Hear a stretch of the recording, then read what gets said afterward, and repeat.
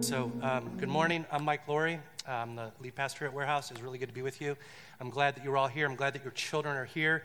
It is good to have our kids with us this month. It's good to be together, and we recognize that when you stand before an audience and you recognize there are going to be like 40 or 4-year-olds up through like 144-year-olds in a room, you have to pick a target to arc at, and so it may be a little bit over your kid's head. And so what we've done is we've provided all kinds of like things of creativity on these tables. So if your kids are longing for something to work with while we're here, please have access to them. If you as an adult are like, oh my gosh, this is so boring, I need something to do, I won't be offended.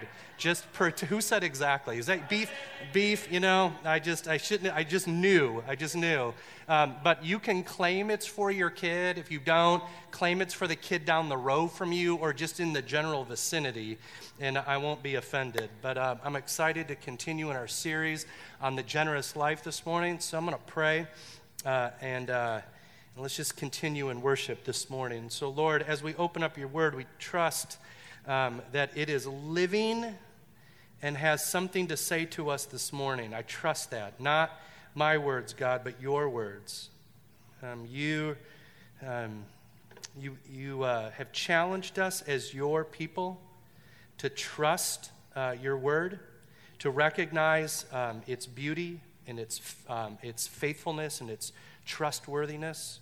You ask us to live on this beyond the bread that we eat, that it would nourish us. We trust that your Holy Spirit occupies this and occupies these words and has something to say to us. So we're going to trust that this morning. So may the words of this portion of the Sermon on the Mount fall afresh on us. And it's in Jesus' name we pray. Amen.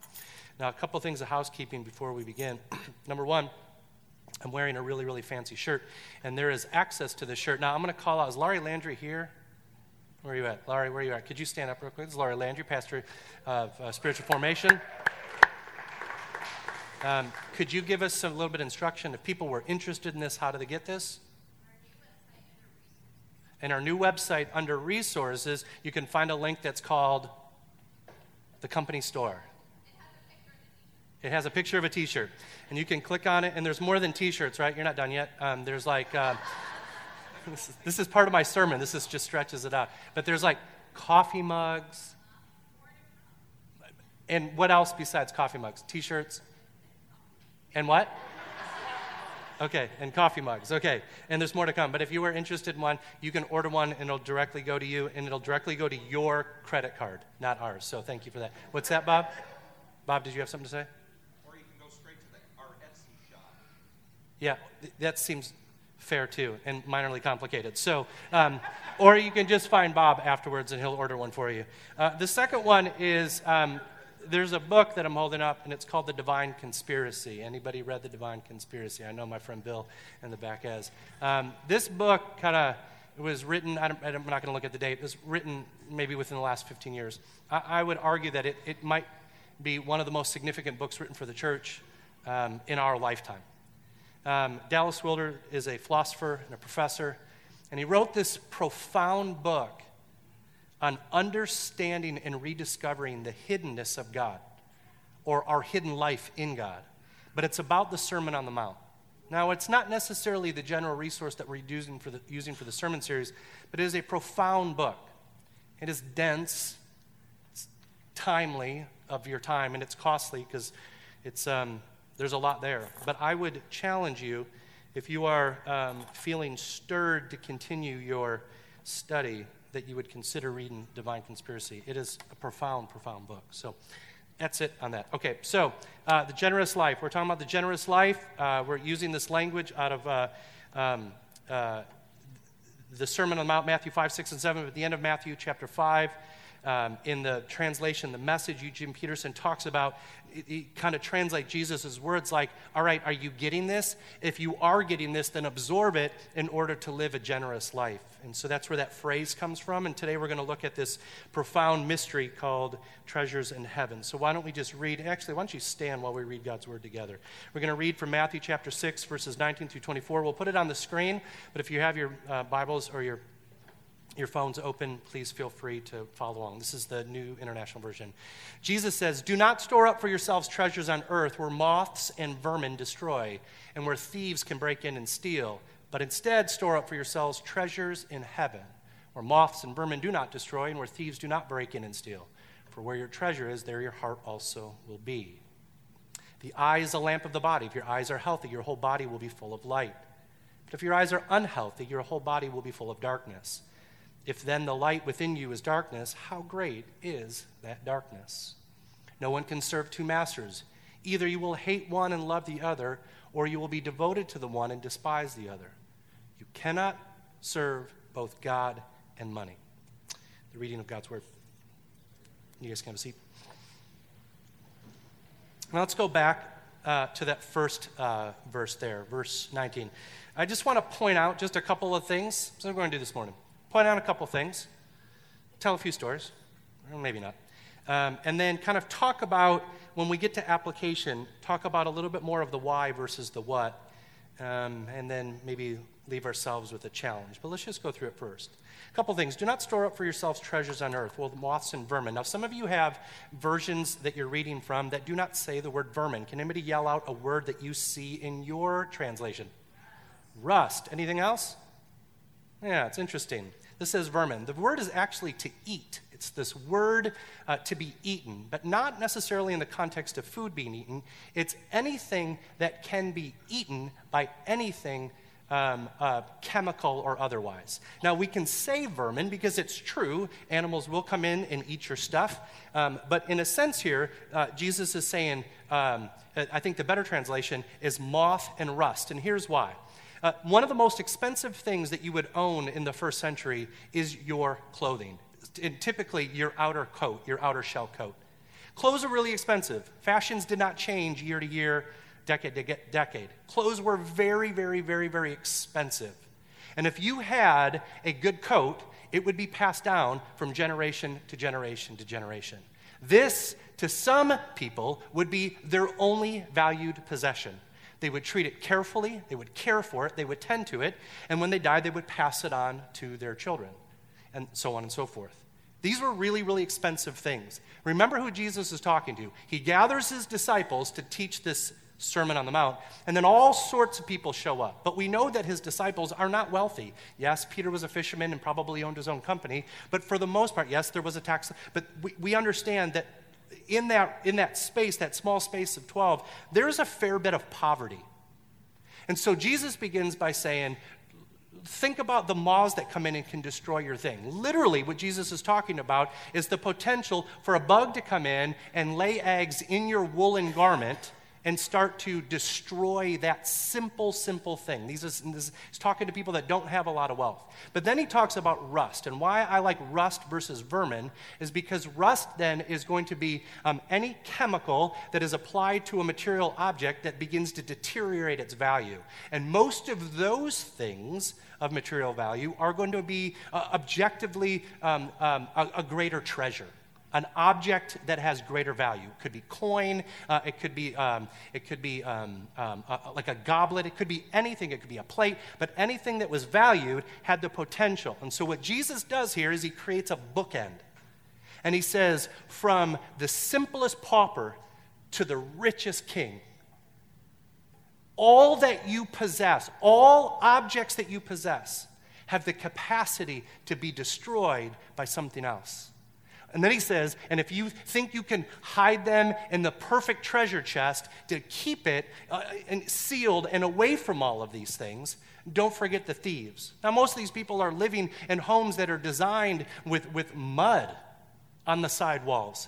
And a thief could just stand, that you're like, you announce on social media in the first century that you're going on vacation, and that thief's just going to come over there and just pick at your wall until he gets his hand in, he's going to go through. There are no locks. You're going to kick in doors and go through windows. There's no way to protect your stuff. And essentially he's saying everybody is an audience of this subject. Moths and rust. And then he goes in and begins to tell this story about why, and then he says, where your treasure is, your heart will also be. So there's a good proverb. Go to the next section. Then he continues with this metaphor about the lamp of the body and the eye, and light and dark, and goodness and evil, and health and unhealth, and he does this little metaphor. And then he finishes at the end. Let's go to the next slide. Where he kind of like sits it down, where before it's a little, it's like a simile, and then it's a little bit of metaphor, and then he gets into this section. He says, let's just say, you can't serve two masters. You can't. You're not designed, you don't have the capacity to do that. You are, in your nature, have the capacity to serve one thing. It's interesting here, though, in your translation that we have on the board that I put up is the NIV. Now, I love the NIV. I think it's a great translation, but like translations, there's a little bit of necessity to interpret. One of my first lessons in seminary a long time ago was this Italian proverb that says, every translator is a traitor. And the idea is that you have to look at these things and you have to determine its context and what its word is. Now, I'm going to ask a question.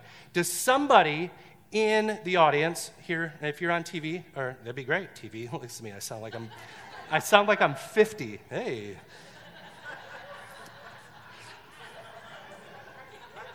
After this, do you guys want to go to the show? Some of you get that. Some of you old people are like, I get you, brother. It says you cannot serve God and money. Does anybody in their translation have anything interesting in their printed thing about the word money that's different than what's on the screen here? What is it? Who said that? Said mammon? Somebody else? It's capitalized. In early translations of this, the word money is capitalized. The NIV in 1978, I think the original NIV had it capitalized, and then recently in the TNIV have begun to change it to a lowercase m. This is all based on context. The word is mammon. Mammon is this common word in the first century that is about any possession, any treasure that you can have. It can be money, but it can really be, it's a broad term for anything valuable. But translators understood in the beginning that Jesus was personifying the idol of possession and giving mammon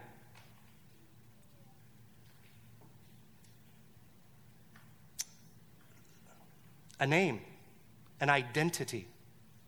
And he's juxtaposing the name of God to the name of treasure on earth. He's juxtaposing the name of God and what happens when mammon or money or possessions becomes our idol. I think that's missing here. I think it's important for us to see this. So what is Jesus talking about in this passage? Is he talking about that money is evil? No, he didn't say that. Is he talking about that possessions are bad? No, he's not saying that either. I think what Jesus is talking about at the end of the day is our relationship to things that we believe bring us security.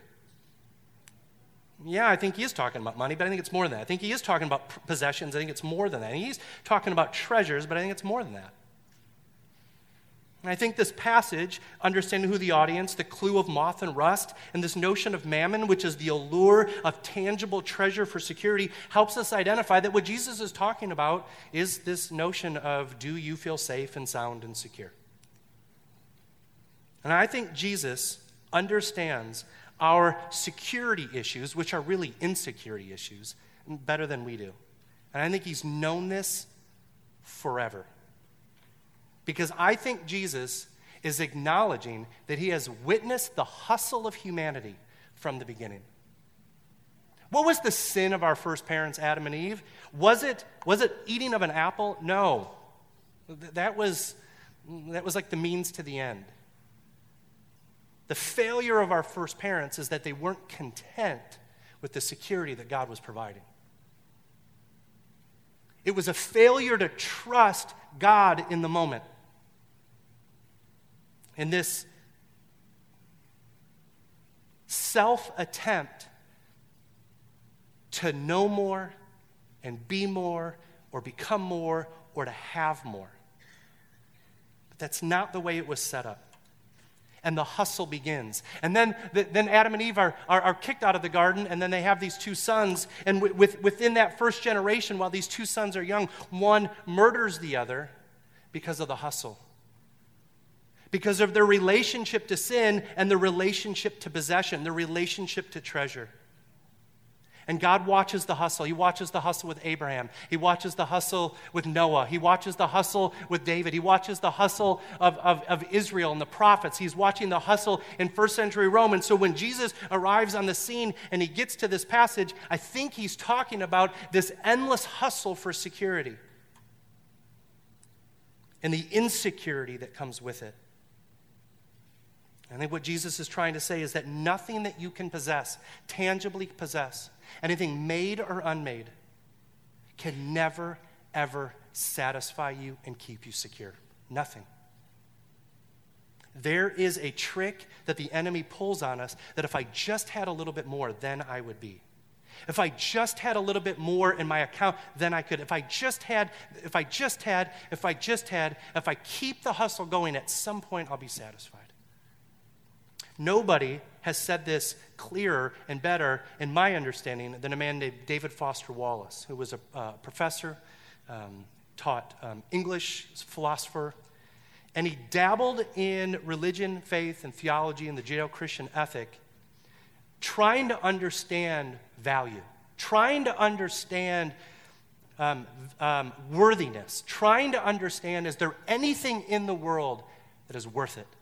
And in 2009, he gives this commencement speech at Kenyon College. It's called This Is Water. You can find it online and listen to it. It's only about 25 minutes. I'd ask you all at some point to go listen to it. It is a profound, prophetic statement to a bunch of young graduates on what is their reality and what is the world in front of them.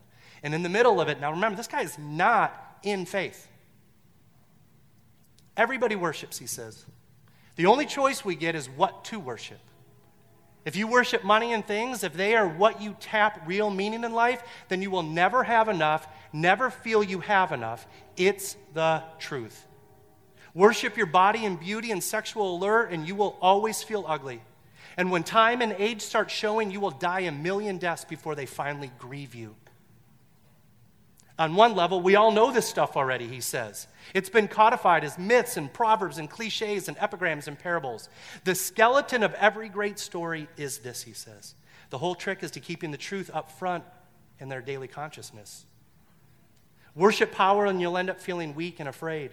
And you will need ever more power over others to numb you to your own fear. Worship your intellect, being seen as smart, you will end up feeling stupid, a fraud, always on the verge of being found out. But the insidious thing about these forms of worship is that they're not evil or sinful. It's just that they're unconscious. They are default settings. They're a kind of worship that you just gradually slip into day after day, getting more and more selective about what you see and how you measure value without ever being fully aware that that's what you're doing. Now, the one thing that I would disagree with David Foster Wallace is I actually think this is sin. I think it is sin. I think there's a hardwired sense that I agree with, but it is sin. Because what it's saying is that I'm going to have another God except for this one. I'm going to allow a graven, I'm going to carve myself an image and worship that instead of the Lord. Exodus chapter 20, verse 2 and 3, the first two commands. Don't have any other gods, and don't make anything that you'll worship. Don't possess anything that you'll worship.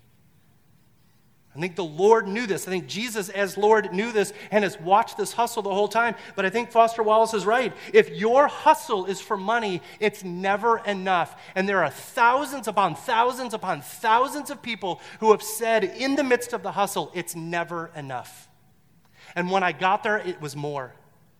And all it did was produce more anxiety. If it's your body and beauty and sexuality, if that's your hustle, then you're going to hustle and hustle and hustle and hustle. But at some point, you start to break down. Some point you start to break down. Is it power? Then you will hustle and hustle and hustle after power, and you will do anything you can to maintain that power. But in your own mind, in the fragility of your own person, you are deathly afraid of the world around you. And if power is your hustle, then you will just exhaust more energy to put more people under your thumb, regardless of what it does to their life. And yet you will still be empty. If it's intellect, if you think you're the smartest one in the room, and I'm just going to keep reading the knowledge and gain more knowledge, gain more knowledge, gain more knowledge, look what it did to Solomon. He ended up a shell of himself because it was never enough. He couldn't know enough. And at the end of the day, there's this sense that I'm a fraud. And this pursuit was fraudulent. So what are we supposed to do with all this? Well, as I said earlier, I'm getting old. And I remember the year of the Lord, 1980. And I remember that great decade of the 1980s. I remember when MTV was launched. You guys remember this? Some of you do. You guys remember this? People are like, what's MTV?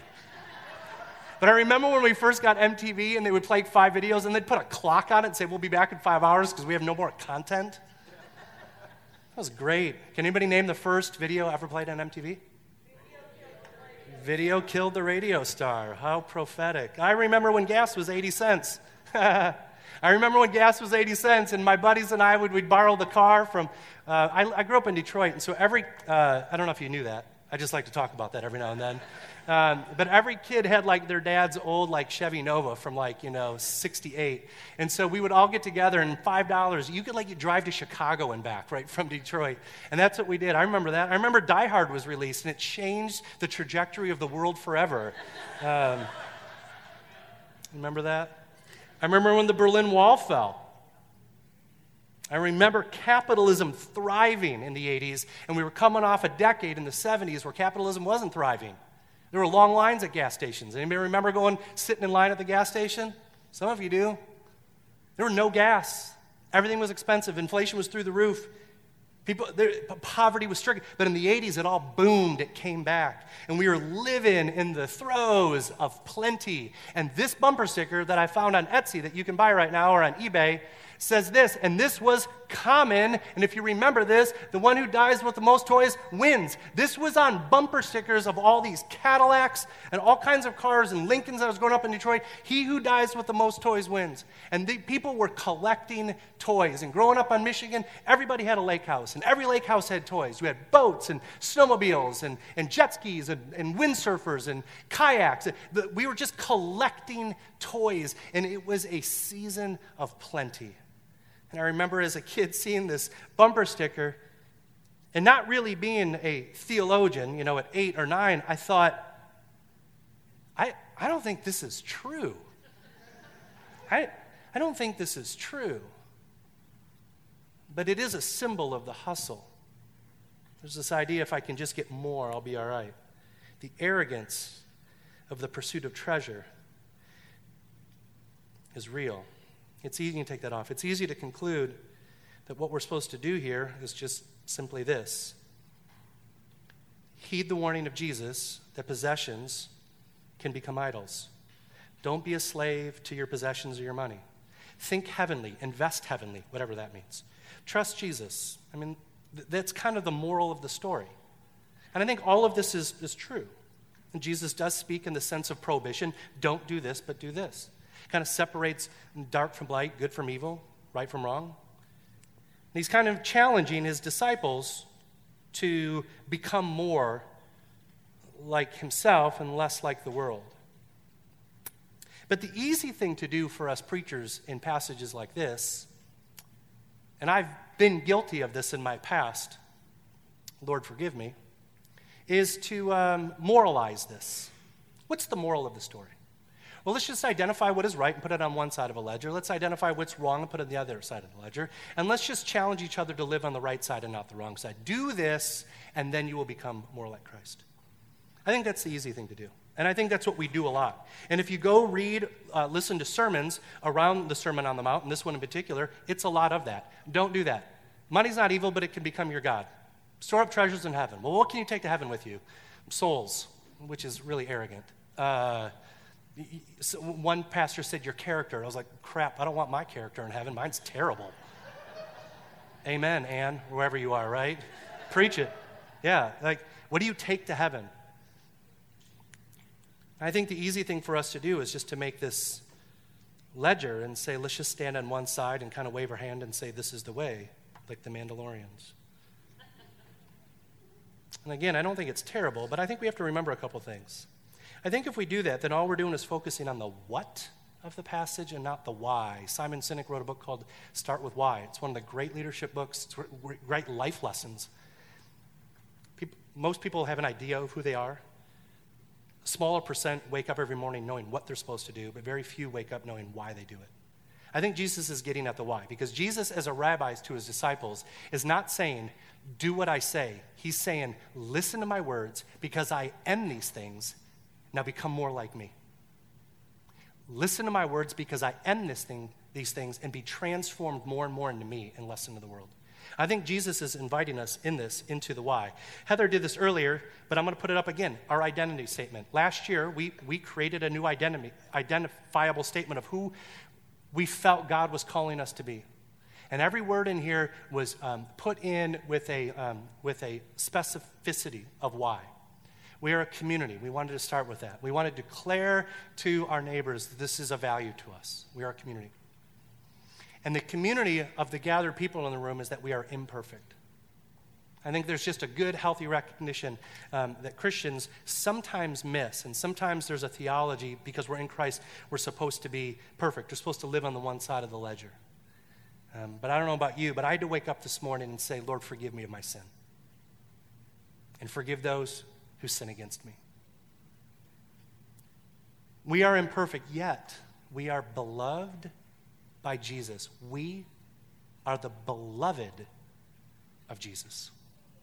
Therefore, we are efforting, seeking to live in him and in his ways.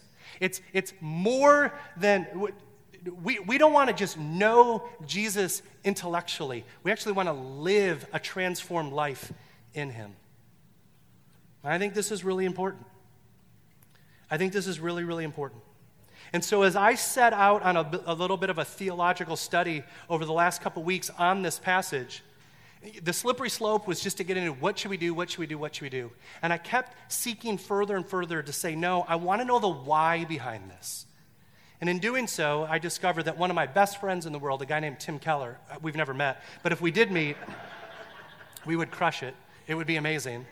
I'm convinced of that. Tim, if you're listening, Mike at warehouse242.org. Let's hang out. It'll be great. We'll be buddies.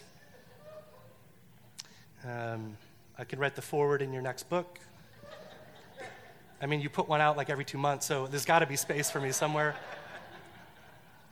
But Tim, as I like to call him, Timmy sometimes, gave me some really, really healthy insight on this, and I'm really indebted to it. So this isn't a word-for-word ripoff, but the arc of this, I'm really indebted to him.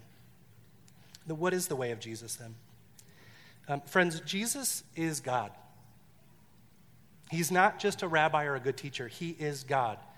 He is one of the three persons of the Trinity, which is a huge, mysterious statement. Our God is one, but he's three persons, Father, Son, and Spirit. Endlessly interconnected, endlessly for the other, endlessly loving and serving the other.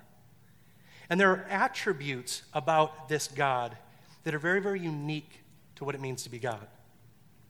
Incommunicable attributes that only God shares, that separate God from anything made or created. One is that he's independent. That means he's not bound or dependent on anything for its existence. It doesn't need anything made to tell him who he is or to explain to him what he is or why. He is totally, totally fixed and comfortable and rooted in self. He is immutable, which means he's unchangeable. God moves, but he doesn't change. Jesus Christ is the same yesterday, today, and forever. What does that mean? Well, John says it in John chapter 1. In the beginning was the Word, Jesus, and Word, Jesus, was with God, and the Word was God, and all that was made through God. So Jesus has existed yesterday, today, and forever. He's moved, but he's not changed. He's been there from the beginning. Another one is that he is infinite, which means he has no limitations. He is perfect and absolute in knowledge and goodness and love and wisdom, and in all things eternal. Everything that was and is to come is within him. He is not bound, he is not limited by anything in all of the universe. And the last one is that he is simple. And this one may sound a little strange to say. And all that means is that he is not composed of various parts. He is not an object that is put together by a little bit of this and a little bit of this and a little bit of this. He's not. God is not. And Jesus has been God from the beginning, and Jesus remains God until the end. He is the royal king of the entire universe. He has a cattle on 1,000 hills. And I know that metaphor might get lost on us, but in antiquity, if you were to write that there is a keeper of cattle, that the land is 1,000 hills and the cattle flood and occupy, that's like the grandest, biggest thing that you can think of. That's like owning an island. That's like owning a nation. That's like owning it all. And they're like, this God is so grand and so big, he's got 1,000 hills, and his cattle occupy all of that. And those shepherds and herders and farmers understood the depth of this. If Jesus were saying it today, or the Old Testament was ringing this song, it would say, Elon Musk is a mere pauper to the treasures that the Lord possesses. He owns it all. Have you guys been looking at the pictures of the new Webb telescope looking into space? Huh. If you're living this existence that feels small and bored, go look at these pictures and understand what they are. There's a picture, I forgot to put it up, I was going to send it, but every twinkle in this picture, they took a picture of like empty space and blew it up and blew it up and blew it up. It's not like perfect iPhone, right? Everything is perfect and clear. And there's like 1,000 twinkles, and every twinkle in that picture is another galaxy. It's not a single body floating in space. It is a galaxy with its own stuff. And there's thousands of it. And the Lord is the king over all of it. All of it. Yet, in the fullness of time, he left the heavenly throne, which everything was his, and all possessions were his, and every dollar that could be accumulated belonged to him, and every piece of land and every treasure known in the, all of it is his. He left that to be born of a virgin, to be born with flesh. And not only, so we can say, well, then in a macro sense, he gave up all the riches to become poor, but Jesus just he wasn't born into a king, to a land, to an empire as the son of a king. He was born poor. They were so poor when they circumcised him on the 8th day, they, Mary and Joseph, they used 2 doves, 2 pigeons, which was the lowest form of sacrifice to be made in the temple for the circumcision of a son on the 8th day. They were poor. He was raised by a teenage mother and a father who was a carpenter. He was a day laborer. And at some point after 12, before 30, Joseph is no longer in the picture. He's now being raised by a single mom who has been ostracized. They were poor. And when he starts his ministry, he has no place to lay his head. He doesn't have a home. He doesn't have an income. And he lives in abject poverty amongst those on the margins, totally dependent on the story that the Father and the Son and the Spirit are telling about why Jesus came.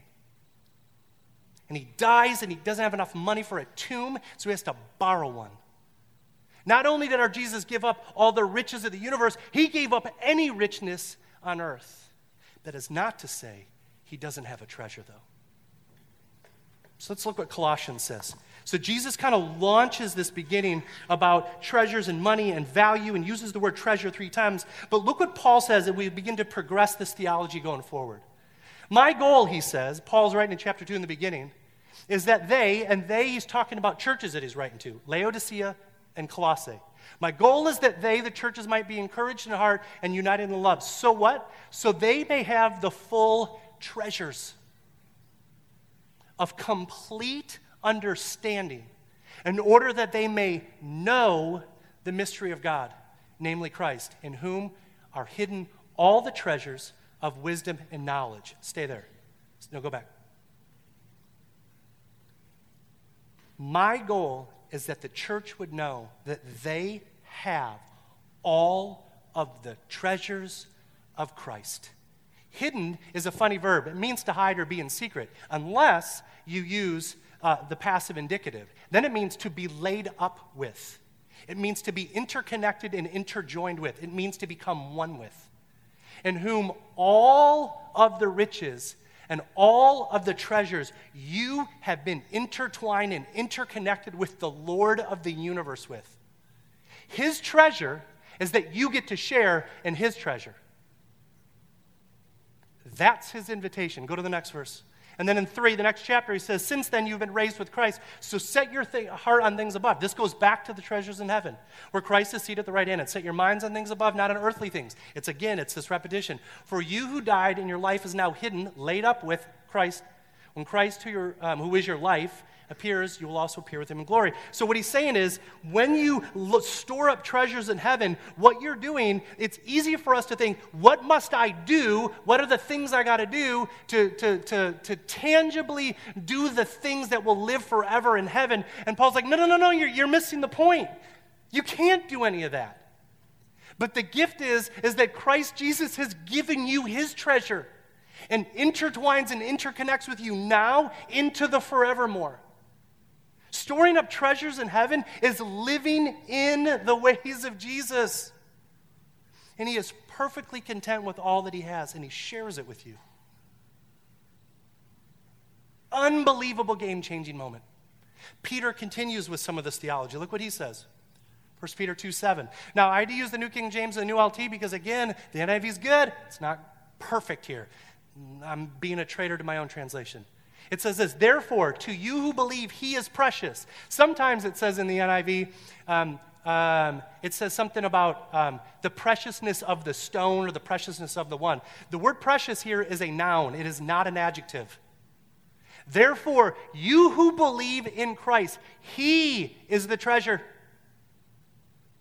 He's singularly the treasure. But you, he says 2 verses later, when he talks about those that reject the stone of the foundation. But you're not like that. Why? Because you've been chosen. You have been gathered and possessed by the God of the universe. Therefore, you become royal. He's the king. You are now part of the royal family. And not only are you members of the family, you are priests. A holy nation, a called, set-apart nation. God's possession. That is another word for treasure. You are the treasure of God. And as a result, you can show others goodness of God, for he called you out of the darkness into his wonderful light. You see the parallel here. He's called you out. So what am I getting at in all of this? I think it's easy sometimes for us to say, the reason that Jesus came to earth is because I'm a sinner, and I sinned, and I failed, and I need a Savior. And that is true. But there's a flip side of the coin that we rarely talk about. The other side is that God loved you so much that he gave up all of the riches of the kingdom of heaven to come on earth and gather you because he thinks and he believes and he knows that you are actually his prized possession. It's easy for us to think about this in a self-centered way that this is all about me, this is all about me, this is all about my need. But perhaps intertwined, intermingled into the story isn't just your sinful need, but God's desire for you. That while we were sinners, Christ died for you. The purpose of Jesus coming is because you are actually the greatest possession that he owns. And he wants to gather you together, and he wants to give you everything he has, now and forever. That is wholly other. There has not been a God in the history of the world that ever laid out an invitation like this. Never in the history of the world. You, my friends, you are the possession of God, and he loves you so much that he came to rescue you, to reconcile you back to the Father, and to live in perfect unity. The word to know God and hidden in God is this word gnosko, which means to be intimately connected, body, soul, mind, heart, and strength. All of it laid up with, connected with, now and forevermore. God who possesses all treasure calls you his most prized possession. That, you guys, is a game changer. It's a game changer. Finally, we'll close with this. Go back to Matthew 6. Should be the next one. The eye is a lamp of the body. But if your eyes are healthy, your whole body is full of light. That word healthy, does anybody, in that first line, does anybody have another word in their Bible that's different than healthy? In your translations? I know I cheated by giving you on the board. Anybody have one? Sometimes you'll see the word good. It's actually a word that means simple. It's a hard word to translate because it has to be translated in context. So for a while, the translation, if your eyes are good, then your whole body will be full of light. Because if your eyes are simple, it means that they're functioning. That's kind of the interpretation of it. But there's a second definition of this word. Aplus, I think is what the word is. And it means generous.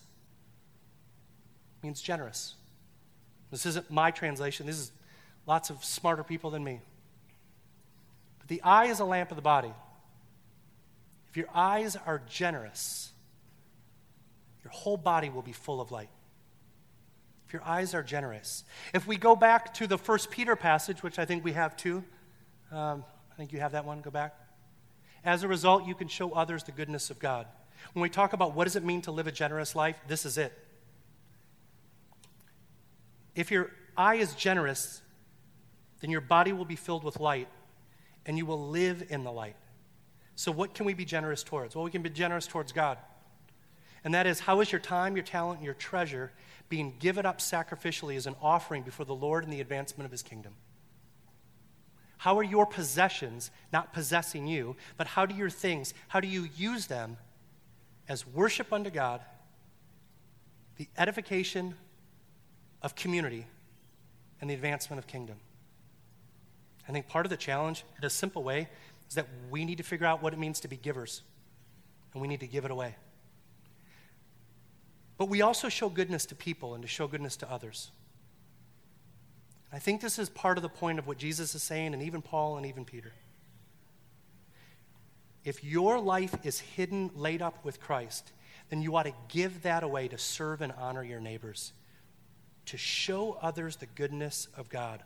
All of this entire series is about living generously. So I'll just close with this. What does it look like for you in the name of property, possession, and money to not be slaves to those things, but to surrender those things before God, to be filled with the light of God, to be filled with the transcendence and the salvation of Christ, to be filled with the goodness and the hope and the mercy of God in order to give it away to neighbor? The easy thing is just to tell you what to do, but that would be getting back to the what. I think it's your responsibility to consider what it could be, but I really hope that you would just consider why first before we do. Let's pray. And so, Lord, speak big and bold to us, even now. Help us to see our reality. Have we substituted our first love for some other tangible material thing that we think can bring us security and satisfaction? Holy Spirit, lead us back to the throne, to Christ seated as King. And let us worship him, for he is worthy of our worship. He is the only thing in the universe that can bring us security and satisfaction. So Spirit, bring us back. Bring us back in the name of forgiveness and kindness and mercy. Shower us with your love and your attention. Transform us more and more into the image of Jesus and less into the image of the world. And may we, your people, shine a light that shows your goodness to all of our neighbors. May we be generous with this gift. Amen. Would you stand with us?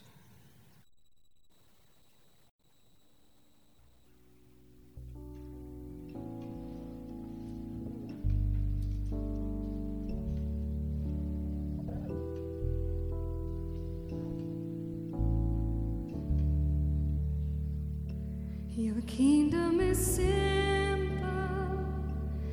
simple as love. You welcome the children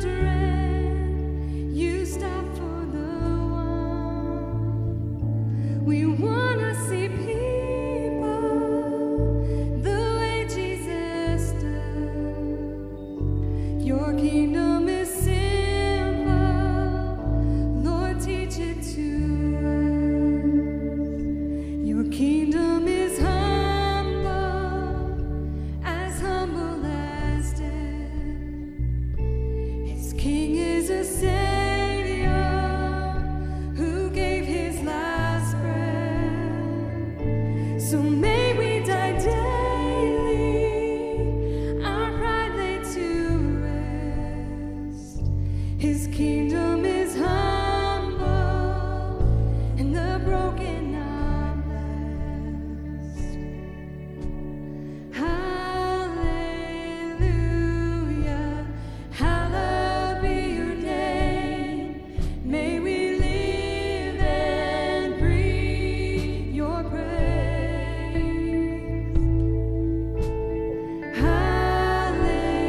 Hallelujah, let all creation say, oh, the King of heaven reigns.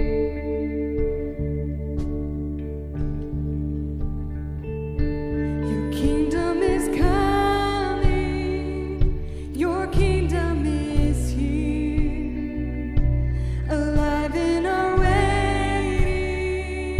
at work in our tears. So come to us quickly, forever I pray. Your kingdom is coming, Lord Jesus, come near. Hallelujah, hallowed be your name. May we live and breathe your praise.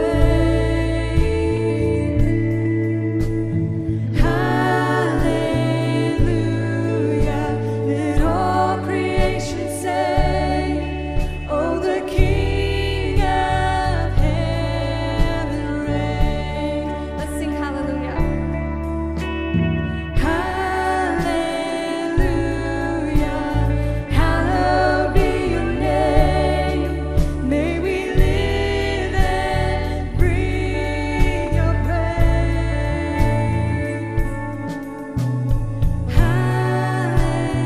Hallelujah, let all creation say, oh, the King of heaven reigns.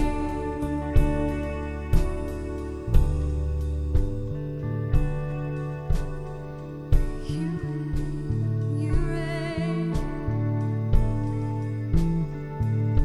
Your kingdom is backwards, it flows in reverse.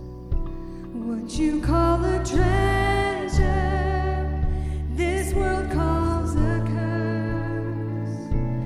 The small become great and the last become first.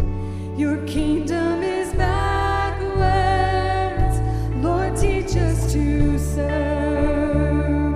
As it is with your kingdom, let it be with your church.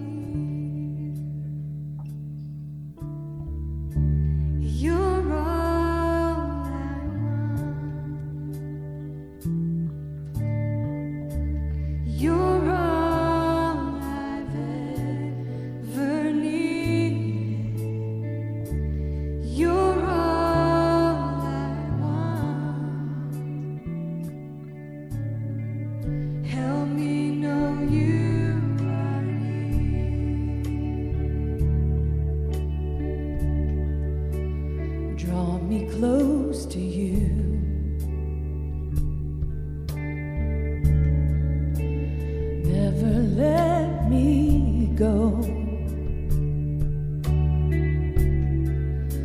I lay it all down again to hear you say that I'm your friend. You are my desire.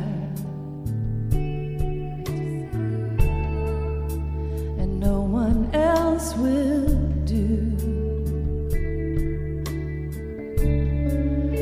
'cause nothing else could take your place. To feel the warmth of your embrace, help me find my way, bring me back to you.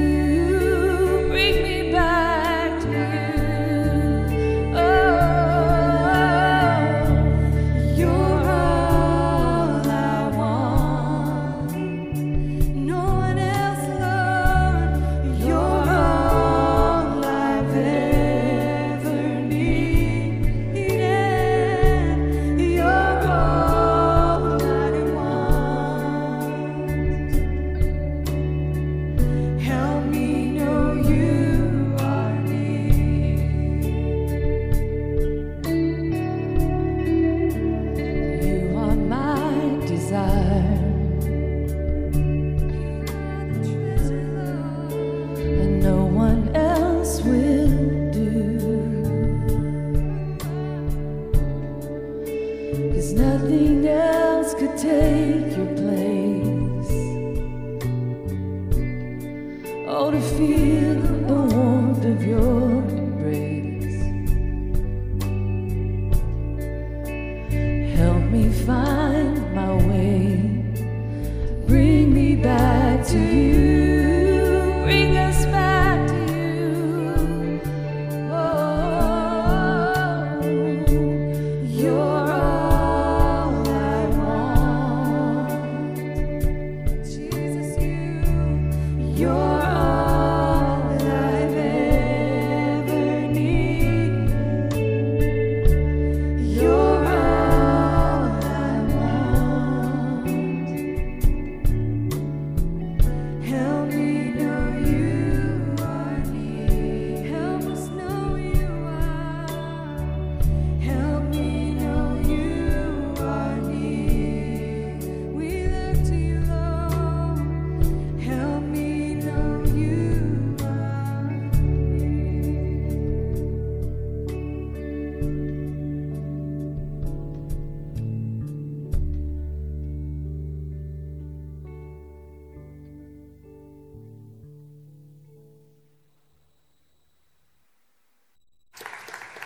Why don't you guys stay standing for just a second?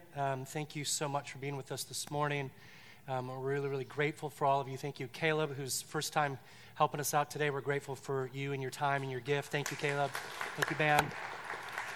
Thank you all in the back, Bruce, Jack, Noah, Scott. To those of you online, we say hello. Everybody's going to turn the camera and say hi to everybody in Homeland. Say hi to the people on the TV. Good to see you. Thanks to our Kids Warehouse people, our coffee makers today, our hosts, our hospitality people, our parking lot people, and all that. So thank you to everybody to make this happen. Just a few announcements as we leave. Number one is that we are a community that prays. My friend Chandler is in the back. You wave a little higher, Chandler, so we can see you. There's a real person back there. This is Chandler. He's our pastoral intern. Would love to pray with you. There's a beautiful prayer room around the corner. God's stirring things in you, and it's something that you need to get off and you need to pray about. You need to gather others in. Go see him. You can also send your prayers to prayer@warehouse242.org, and a group of committed people will pray with you and alongside of you as long as it takes. Second, we are Community Gives. This is a really, really opportune time to talk about storing up treasures in heaven and giving. Giving is an act of worship. It's an identification that our possessions do not possess us. It's an identification that we do have treasures that can be used to honor community, serve neighbors, and serve our nations. We do our best with as much integrity as we can muster before the Lord to receive these gifts and disperse them in ways that bring hope and life and mercy to our neighbors and nations. So help us with that. For some of us, This is the next step of our spiritual journey, and that is to let go of those things that we feel bring us security and to begin to trust the Lord who owns the cattle on 1,000 hills, to do that. So consider that. There are yellow boxes in the back. You can give online. You can do repeated giving. You can set that up. If you want to talk more about it, talk to myself. You talk to Bob Gluck here too. I'd be happy to help you set all of that up. Okay, next.